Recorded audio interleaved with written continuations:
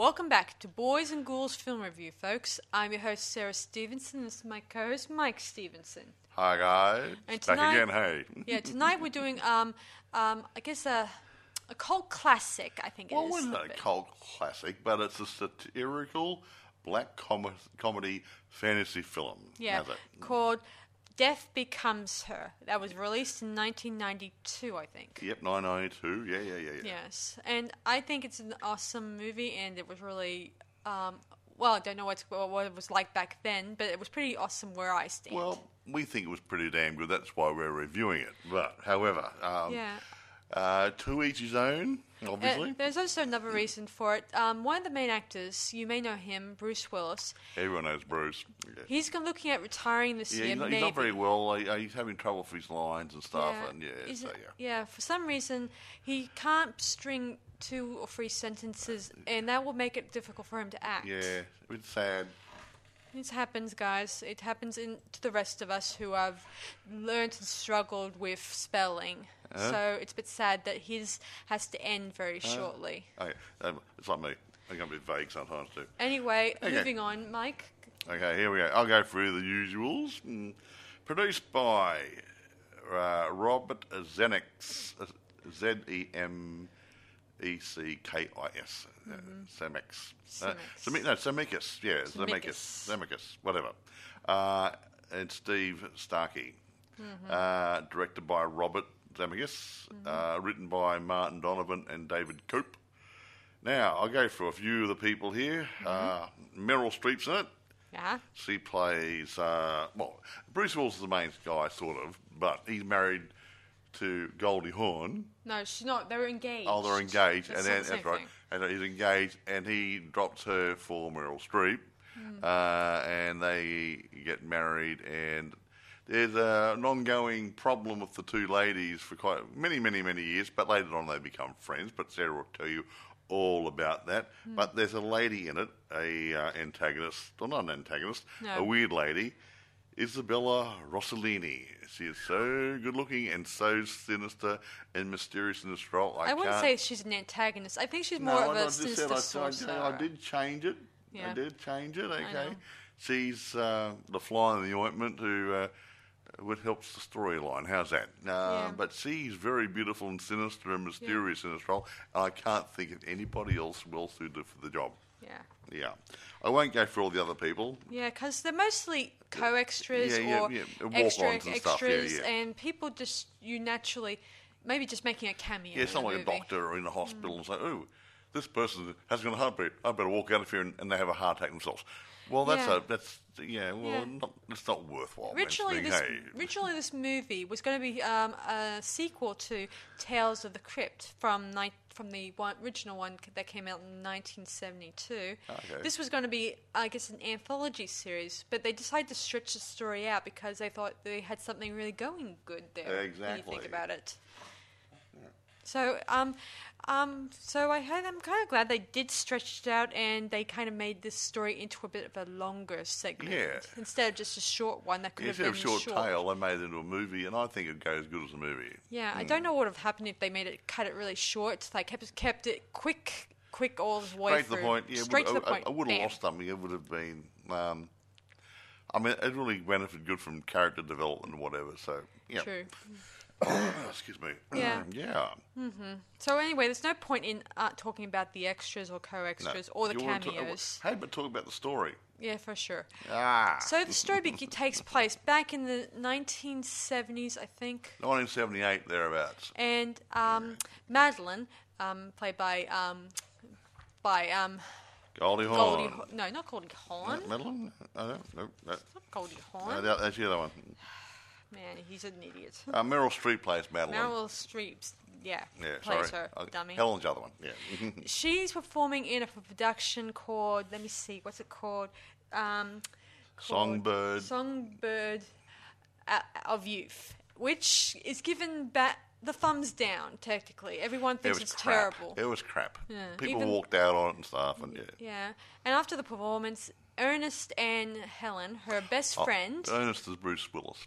Yeah, who is really impressed with her performance, but then again, he's attracted to her sexually. And she begins to flirt with him, and Helen is worried that he'll soon go for her get under her skin or stuff, or him or her getting under his skin or all that stuff. He was taken by her. No matter how bad the performance was, he thought she was great. She then showed up when he was doing surgery on a patient, and Helen hears about it and thinks that there's something going on, and she's right, because as it turns out, a few months later, they got married. Ernest and Madeline have tied the noose and have gone down the aisle. Tied the noose? Well, 7 years later, tie the noose, tie the knot. You get the picture. Whatever.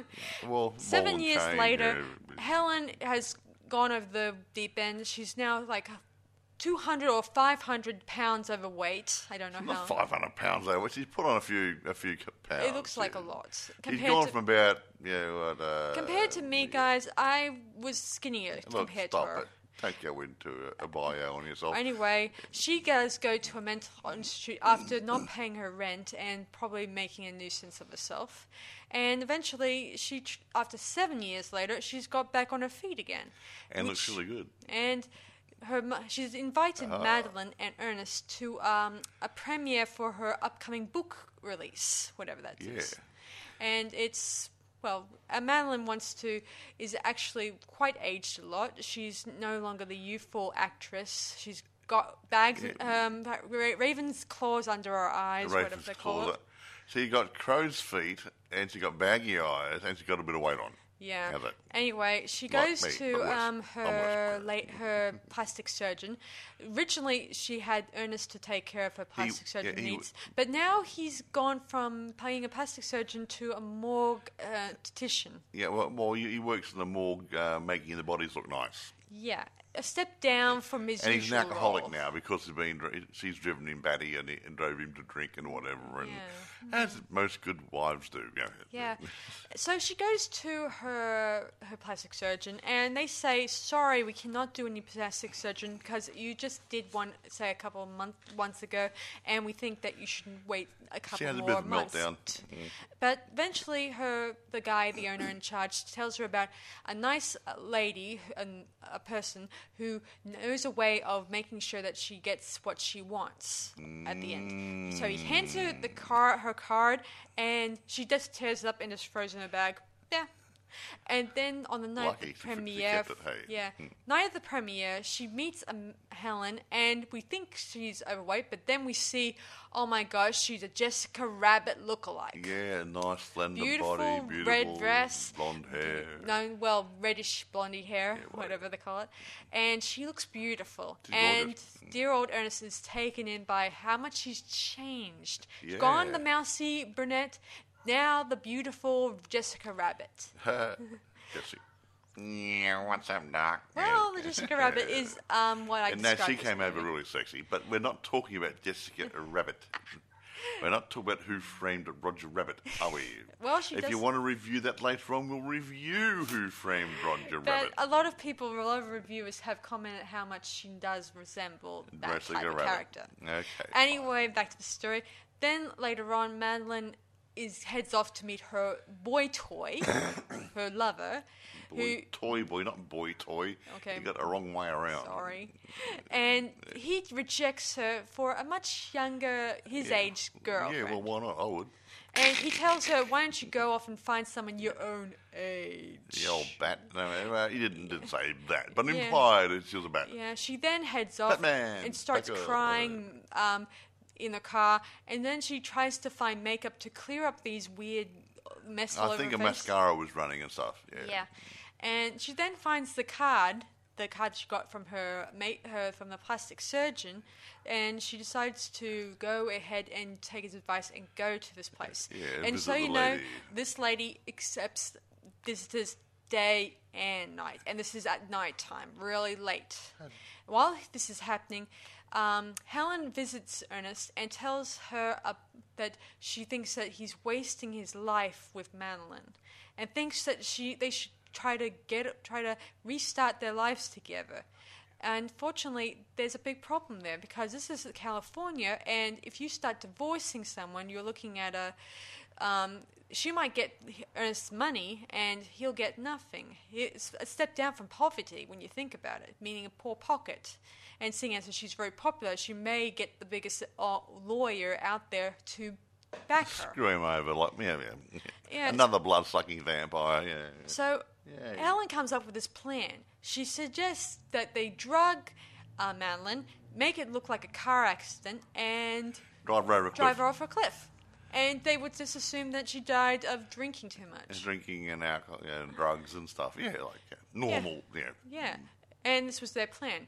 Meanwhile, back to Madeline's, she visits the place, and it's like Frankenstein's house there. Oh, no. A lot more fancier, but very... Well, Dr. Frankenfurter. Yeah, or young Frankenstein's house. A very nice mansion-type place, but a bit gothic-y looking and stuff. And really ominous. Yeah. A young but very attractive man enters the door. He looks like a magician's assistant when I look at it. It's Fabio. If anyone knows Fabio, some of the young folk probably don't know who he is, but he's a rather good-looking young man. Yeah, I swear some of the guys that's working for this lady, they look like they ought to be in a magician's act when you think about it. Or something. Get along with it. So he escorts her to the lady's lounge room lounge room, and she introduces herself and says that she'll give her a potion that will allow her to look young forever and ever and ever and ever and ever and ever and ever and ever and ever. And of course, Madeline just throws up her hands and say, "Nah, don't believe you. I'm just going to walk out." But then she takes out a knife, and then she dips it into the potion. The lady gets out a knife. The lady takes out the knife, dips it into the potion. No, she pricks her finger first. Oh, yeah, she pricks Madeline's finger first. She screams, "Ah!" And then... Oh, very nice. And then she takes the dagger and dips it into the potion and dips it onto Madeline's finger, and then her finger starts...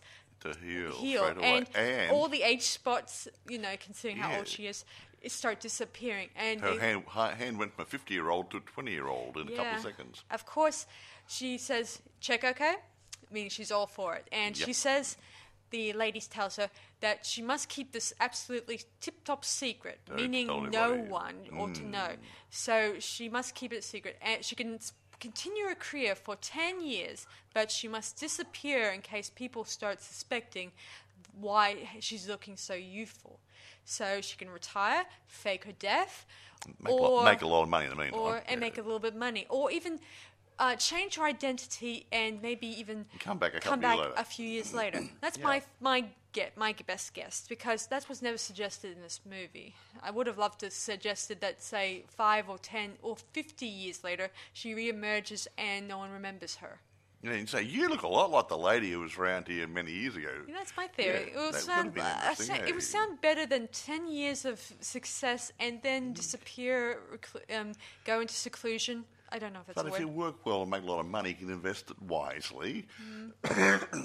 And you can live off the money. True. Party on for your life, for the rest of eternity. Yeah, but still should have to live in isolation. With other creepy guys like that. Yeah. Anyway, so she then takes the potion, drinks it up, and then the lady says, "Now a warning." And then she's saying, "Now a warning?" After you drink it. And then she takes out a special pendant, I think it is, and puts it onto her blouse and tells her that to look after her body. They're going to be with each other for a long time. So don't let anything happen to your body. So as she's heading out the door, she spots a mirror. Excuse me. And she stares at it. At first, we don't see anything, but then we see her face lighting up, like her facial features looking younger. Then her butt is starting to... butt gets firm again, and the titties get firm again and lift up a little bit, ladies. And then she absolutely marvels at it, and she says, "I'm a girl." And of course, the butler says to her to keep a lip about it, keep quiet about it. Yeah, then she eventually heads home, and where we watch Helen leaving the mansion where she was talking about the plan with Ernest. And there, Madeline shows off her body, but then she's approached by Ernest, who tells her that he's fed up with her, and he throws her down the stairs. And then he phones Helen and tells her about what he did. She breaks her neck and dies at the bottom of the stairs. Oh, yeah. She breaks her neck and then dies downstairs. And then Ernest goes and phones Helen and tells her what he did. He never thought he had the guts to do this, but Helen tells him, why did you do this? We discussed a plan just 5 minutes ago, and all of a sudden you just went ahead and did something of the opposite to what we're doing. Spontaneous. Very good. And while this is good, but the police are going to suspect why he's not phoned the police first instead of, why he's phoning her instead. Well, so they come up with an alternate plan. While this is happening, Madeline slowly rises up, feel twisted, and her head's now staring in the direction of her butt. And she approaches Ernest. Her head's turned around. Yeah. 180 degrees. Yeah. And she taps Ernest on the shoulder saying, hello, I'm still alive. And he freaks out. And she tries to phone the police herself, but unfortunately her head's swiveled around and she can't grab the phone. Yeah, she can grab the phone, but she can't dial. Can't see what she's doing. And you try to dial a phone behind your back. Not easy. Yeah. Eventually, she swivels her head back in the right way round, and then they realize that she must need a doctor. So they head to the hospital in Ernest's car, and the doctor can't feel a heartbeat from her. He can't find a heartbeat. She's dead. And and her skin is cold, no life in it, no blood, no circulation whatsoever. And she passes out, and the hospital attendants think she's dead, so they decide to take her to the morgue and put in the fridge. Yeah, and Ernest goes down there and realizing that she will be pissed because she's down there. So he goes down there and he unlocks the freezer or the fridge. Let her out. And let her out, and he takes her back to the house, and where he gets later on at the morgue. What was it? The sample stuff that she works with to help her look better and all that stuff. He put some makeup on her and stuff and fixed her up a little bit. Yeah, it's mostly airbrush or spray paint. Yes. He explains this in a brief meeting with a lady at the book party and told her how he was able to make her aunt look younger, and he told her about how he uses spray paint when makeup will not work. Yeah, well, it's a dead body. You're not going to complain about it, but you want to get a good, a nice matte finish or satin finish, probably. Yeah. Helen arrives, and she tries to work out what is going on. She then knocks on the door, and eventually she comes in, and she asks why he's painting, and asks him what's going on, and he tells her about how Madeline survived, and he thinks that he's meant to be with Madeline, but I don't think so. I don't think he's meant to be with anybody, but yeah. Yeah, he then Madeline hears what they've been planning and plotting. She then heads downstairs to get one of the shotguns. And yes, everyone should have a shotgun in the house. And then she shoots Helen in the chest, square on into her stomach. Abdomen. And Ernest is like, "Oh my gosh, you just killed her!" And she says, she falls into a pond of water, and all the blood and everything. It looks really, really, really, really good. Yeah, they begin to make plans of burying her in not Death Valley, somewhere. And so they end up getting the blue. Plastic, whatever. A plastic drop sheet. A plastic drop sheet, and they start making plans of burying her. Meanwhile... But then Helen slowly rises up, and we see water coming out of that very big hole that she was shot through, and she's like saying, "I have a hole in my stomach," type attitude. It was so funny. And then Madeline works out that... And Ernest is like, "Oh, it's a miracle," type attitude, like he's young Frankenstein or something. It's alive! Type attitude. Yeah. And Madeline sees through this and realizes that Helen has taken the potion who knows how long ago. That's one of the reasons why she looks so damn good. Yeah, and the women decide to do a sort of shovel sword fight sequence. Have a shovel fight. And it doesn't work because they're both dead. Yeah, they begin... How do you kill a dead person? Hello? Yeah, they start swinging at her, and then Ernest throws up his hands and says, "That's it, I'm leaving." so as they're fighting, they realize they can't inflict pain, but then they realize that they cause so much pain in their lives. Like each one has a reason to hate the other. Like Helen had all these best friends and all that stuff, and Madeline has always been taking Helen's boyfriends, and they realize that they've caused so much pain for each other, so they decide to resolve it by saying sorry, and realize that I really do love you. You're my friend. Yeah, that sort of then stuff. they both Girl plead stuff. with Besties. Ernest to fix their bodies. Of course, Ernest says, "Okay, I'll do that, but once I'm done, I'm gone. leaving. As in, you don't contact me, you don't speak to me, you never acknowledge me, all that stuff." And they say, "Well, okay, fair enough. When you say, Mike." Sounds like a good plan. Yeah, Exactly. Yeah. And so after he's done fixing up their bodies, he makes his plans of leaving and never come back. And However, while this is happening, their girls are marrying themselves and realize that once Ernest leaves, they probably won't be able to get new touch-ups. Like this is like going back to surgery, and they won't be able to get any new See, makeup. the problem is, if with the other people who took the potions, they're alive, so they would be able to get on with their lives with no problem. But these two are dead, and they need constant touch-ups so they don't look dead. Yeah. The paint that Ernest uses keeps stripping off. Like it makes it underneath it is grey skin or whatever. Well, skin does go bluey grey and stuff when the blood drains out of it and stuff. True. Yeah. Anyway, the girls decide to take him to the lady. Lizelle, in order to get him to take the potion so that he can live forever, so to do the And he almost touch-ups. believes it's a good way to go. Yeah, so they drug him, as they were about to drug him, get him to drink some same drugs that Helen has. But he realises that he doesn't want to live forever. Well, actually, before we get to that, he tries several times to drink it, but he decides to, I'm not going to drink anymore. He used to drink a lot, but the alcohol, yeah.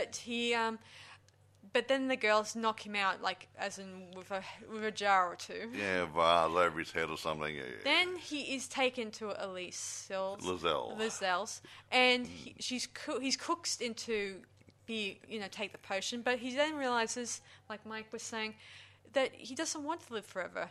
Who's he going to talk to?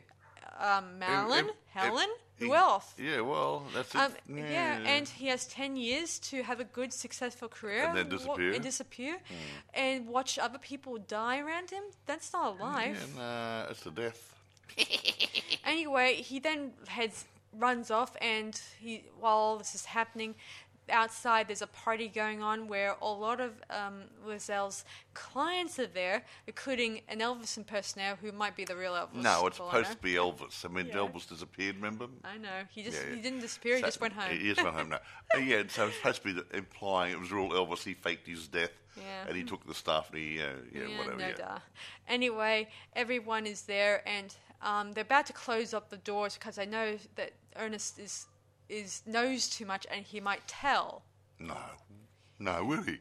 Yeah, because he says to Liz that he's going to stop her and all that stuff, because he realizes what they're doing is going against God or whatever. Or whatever, nature or whatever. Nature, anything. Yeah. Anyway, he climbs up to the roof, and he the only way he can get away is that the exit is on the other side of the a locked turret door or something or other. So he climbs across the slate roof. Yeah, he has to climb across the slate roof, and he accidentally starts dangling there. He slides down and grabs on the guttering, which swings out over the courtyard. Yeah, and Helen and Madeline beg him to take the potion to save his life, but they added when he was about to drink it that they needed him, and Ernest realizes that when he takes it, that means he's going to be a slave to them all his life.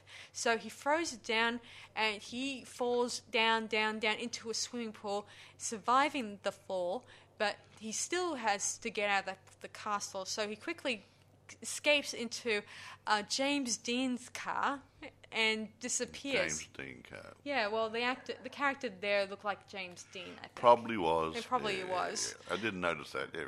Anyway, Madeline and Helen were ordered to go try to retrieve him back at the house. And fortunately, I imagine Ernest has already left to parts unknown, has not returned to the house, and now the girls realize that their skin is peeling and shedding, and they have to rely on each other from now on in order to look after their bodies. So they're stuck together forever. So 37 years later, they're attending Ernest's funeral, and they look rather awful. They're terrible, bad paint They jobs. look like they've had the worst paint job ever. Like they're taking your car to a bad body shop, you know what I mean. If you were looking at a wall of paint, and all of a sudden you make several mistakes on the wall, and then you realize, oh my gosh, I got to repaint it. Yeah, that type of paint job. Anyway, Ernest has been living a better existence after 37 years. He had a full life. Yeah. He got married, had lots of kids, lots of grandkids, did things. Yeah. And he's even a sportsman, and he's even made himself a better doctor. He's made a clinic, marital clinic, and a few other clinics, and he's made himself a very well-known person in his this lifetime. So even the life he had after Madeline, it's become a little bit more fulfilled. So. I wish I was some days. Anyway, then, so Madeline and Helen, they're attending the funeral, as I said, and they're just, they think, as they're heading out of the church, because they realize they dropped a very big spray can, I think it was. They had a spray can of skin-coloured paint, which they dropped out of the handbag. Yeah, it was laying on the stairs. Before we get to that, as they're heading out of the church, they then hear the priest telling about how Ernest knew the truth of the eternal life. True meaning of life, and he will live forever. Yeah, and they just look at each other and go, bullshit, blah, blah, blah. Yeah, even though Ernest did learn to live life to the fullest. He did. Anyway, the girls head out of the church, and they notice how brutally damaged their paint jobs on each other's face. That was terrible. They look like they were, like Mike says, a car that's in need of a proper paint job. Well, going to a bad body shop and the paint's peeling and stuff. And and they're walking funny, like they've been either disjointed or broken badly. Well, they've damaged a few joints as they go along through life, 37 odd years, yeah. And we then find the paint can, spray paint. We see it on the ground. Yeah, it's on the ground near the stairs, and the girls are yelling and complaining to each other. And then Helen trips on the spray can and is about to topple over, but then she grabs Madeline's hand and she tugs her, and they both tumble, and then they hit the ground, smashing into a few pieces. And tinkle, tinkle, tinkle. And we see their heads rolling around, and then Helen says, "Did you remember where you parked the car?" Yeah. So, but there's still heads talk to each other. There's no bodies, Yeah. Then we fade out. Yeah. The what end. Can one say? I love that ending. It's so hilarious. And that closing line sort of encapsulates the whole spirit of the movie. Two heads talking to each other, and one says, "Do you remember where we parked the car?" It sounds just with like no idea of how they're going to get to the car and how they're actually going to drive it. That sounds like a funny joke, isn't it? Two heads are talking to each other, and one says to the other, "Where'd you park the car?" I could mention things, but we might get taken off the air. But I gotta admit, that was an interesting ending to the movie, and I'm kind of glad after all these years they haven't done a reboot or a spin-off. No, look, I'm glad it hasn't been remade, because I think Bruce Willis is a fine actor. I agree. And the two ladies, Meryl Streep and Goldie Hawn, played two good roles in this. I agree. They really bounced off each other so well, and I cannot imagine anybody else carrying the movie. These three worked really good. I agree. They were a good combination. I like the poster, the newer poster, not this one that's on Mike's, where it shows the three main characters, and Bruce Willis is in the middle, and he's holding Madeline in one arm on the left. I mean, right. Whatever. Was it right? Yeah. Whatever. On the right, and while having a bit of a candlestick in the other through Helen's chest, through her stomach, torso. Yeah.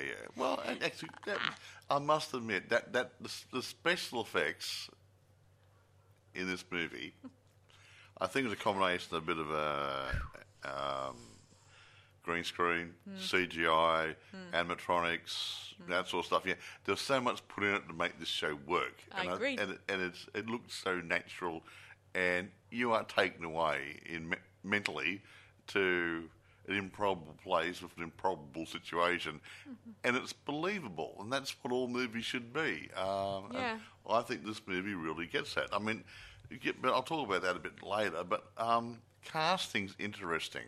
Okay. Now, I said Bruce Willis was cast, obviously, in this role. But people who were considered for the role, Kevin Kline was the first choice. I heard about that. To play that role, but he fell out of the project due to a pay dispute. Maybe Kevin wanted a few more dollars in his pocket. Well, Kevin Kline is a well-known so is Bruce. person. Okay, but maybe Kevin Kline was just a bit greedy at the time. I don't know. Jeff Bridges and Nick Nolte were both considered before Bruce was finally cast in the role. Interesting. So I can't imagine. Kevin Kline's good. I can't imagine Nick Nolte doing it, but Jeff Bridges might have covered it. I don't know. But anyway, getting back to visual effects and whatever. Okay. It was a complex film to make. That's probably why the budget was so... I didn't mention the budget before. Okay. Yeah. Here we go. Where's the old budget figures? The budget. It was made for $55 million. It box office at $149, so it was good. Yeah. But it was a very complex movie because it had... how do you put it? Computer-generated effects. I got right here about the computer graphics. This is the first time they ever used photorealistic human skin software. I know, but I was actually going to say computer-generated effects under the pioneering direction of Industrial Light and Magic. Yeah, I was going to say that too. Well, I was. Yeah, so this was the film won the Oscar for Best Visual Effects, defeating Batman Returns and the Alien movie. Yep. Yeah, which is a shame. Really, both movies were pretty awesome for their day when you think about it, and it's such a shame they didn't get Best, special effects either. I think everyone should get that, especially how wonderful the movies get. Anyway, you were saying, Mike? I'm allowed to, am I? Yeah. Okay. Now, Sarah mentioned the computer-generated skin texture. Well, they use they had that. Makes sense. Industrial Light and Magic did that. And Madeline's head neck was broken and twisted around. That was done by Industrial Light and Magic as well as also when her head was smashed in and went down partly inside her chest cavity. Yeah. It was done really, really good. So I just don't know. There's a bit of blue screen technology, animatronic, like I said, everything works. Yeah. It's fun. It's not an offensive movie. It's a fun movie. It's a comedy. It's everything it's set out to be. Also, guys, at the moment, I'm actually watching a documentary series called Light and Magic that talks about how the team for Industrial Light and Magic was created. I mean, they were started off as just independent filmmakers and creators because they were small potato guys, but they started coming together for George Lucas, film Star Wars at the time. Wouldn't you say, Mike? Yeah. So if it wasn't for George Lucas's influence, we would not have Industrial Light and Magic. We would not have Industrial Light and Magic. Let's go for a few things. Right. Okay, filming locations. That was on around Los Angeles. These different buildings and stuff. Nothing major there. They did some inside a soundstage, inside the house and everything. That was all soundstage. That's all sound, yeah. They did use a place there where Madeline falls down the stairs. That was filmed in a place called Mount St. Mary's University in Brentwood. Some of you might know that area. So, Release and reception. Okay. Well, must be interesting. Here's a couple of things. Okay. Reception was lukewarm. What do you mean lukewarm? Like the one we did the other day, middle of the road, and about 50%. Except, well, a lot of people probably liked it, but a lot of people didn't like it. Overly the top, it's over the top. So yeah, I think it's a good movie. I think it's wonderful. Well, maybe not wonderful. Yeah. I mean, I thought it was interesting. It has an interesting twist, and I like the twists and turns of this production. It's like takes you back to the olden days, like back to the days when you think you're marrying. It's mysterious and has that interesting thriller-like angle on it. Yeah, but anyway, that's really captures that period of stuff. Yeah. Anyway, Now I don't normally do this part, but I thought it was rather interesting going through different things. When the film was released on DVD, the copy they made was terrible. Oh. No, the quality of its transfer had been said to suffer from excessive grain, blur, muted colours, blah, blah, blah, blah. They had to redo it later on. It was really, really bad. You would think there'd be something called quality control in there. So they had to redo it later on. But when I first, how the hell could you just, a brand new movie coming out, being transferred to DVD and coming out as like it's a second or third or fourth generation copy? Hello, guys, lift your game. Yeah. Yeah, I hate to think. People paying good money for these things. Yeah, I'd rather hear about the film release reception for it. I would like to find out about that, not a person who just found out how DVD quality was not that good. I just mentioned that on the way through. Okay, now there's not a lot of the critiques here, but Death Becomes Her had mixed reviews from critics. Like I said, Rotten Tomatoes gives a rating of 54% based on, drumroll, 54 critics. Horn and Streep are as fabulous as Death Becomes Her's innovative special effects. Zemeckis, I can't say his name properly, sorry. On the other hand, it's as hollow as the world it mocks. Audience poll by CinemaScore gave the film an average grade of B on an A+ to F scale. Gene Siskel and Roger Ebert both gave Death Becomes Her a thumbs down, commenting that while the film had great special effects, it lacked any real substance or character depth. Yeah. It's a flaming comedy. It's supposed to be funny. You don't need to have character depth. It is all superficial. Laugh, laugh, laugh, improbable situations, and get over it. I'm sorry, guys. But here we go. Sarah mentioned a few things here before. Best Visual Effects won that Academy Awards. That's awesome. BAFTA, Best Visual Effects, won that. And the Golden Globe Awards, Best Actress Meryl Streep was nominated. So, hooray. Yeah. So it was put up, and a lot of special effects, and Meryl Streep was nominated for an award.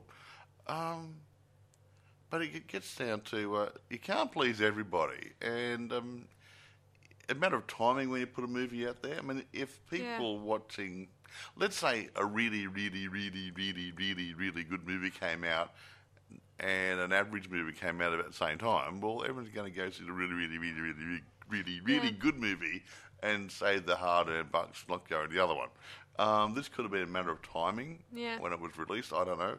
Yeah, I read somewhere that Meryl Streep, she thought she was going to play Helen's role, but that she didn't realize at the time that she was going to play the singer dancing Madeline. She handled it well. Even though she handled it really well, she pulled off playing the showgirl type woman in the movie. Exactly.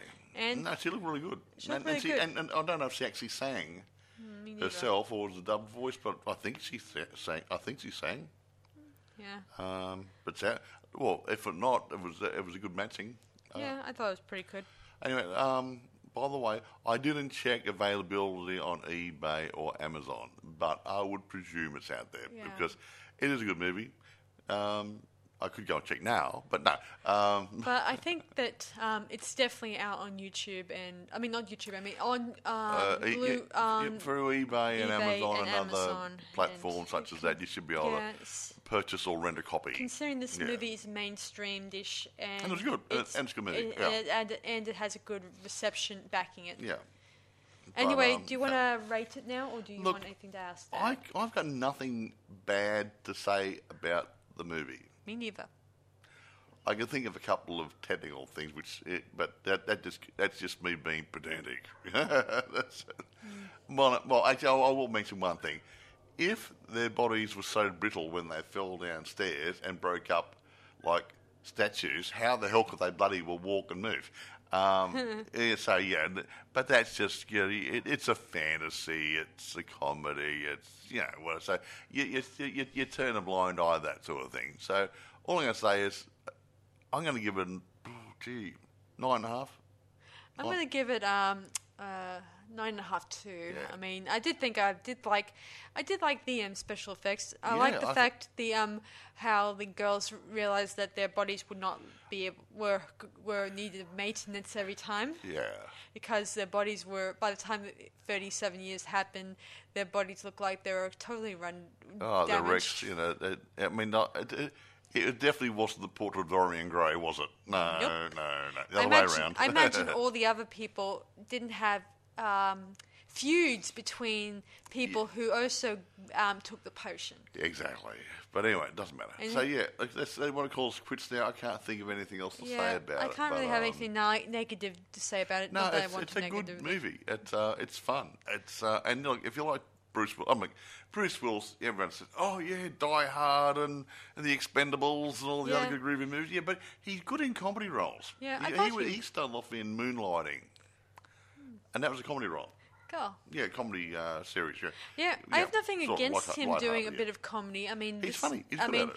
In this one, I didn't recognize him till some people pointed out this is Bruce Willis in those filmography things, and I realized, really that's him. I didn't know. I didn't see through the mustache and he was wearing a moustache and glasses. And he's wearing a cardigan like a normal.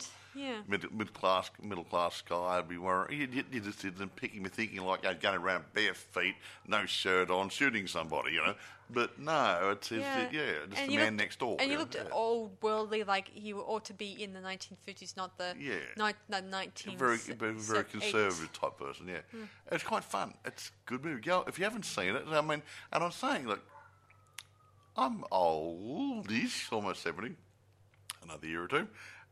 And I've seen a lot of movies over the years, and I don't know the age bracket of you guys listening to these podcasts.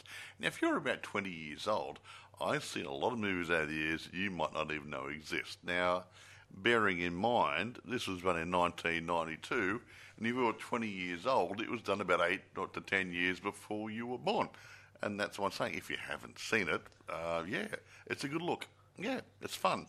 And it's not creepy and nasty like a slasher movie would be, or even a black comedy like that. It's good, clean, wholesome, fun.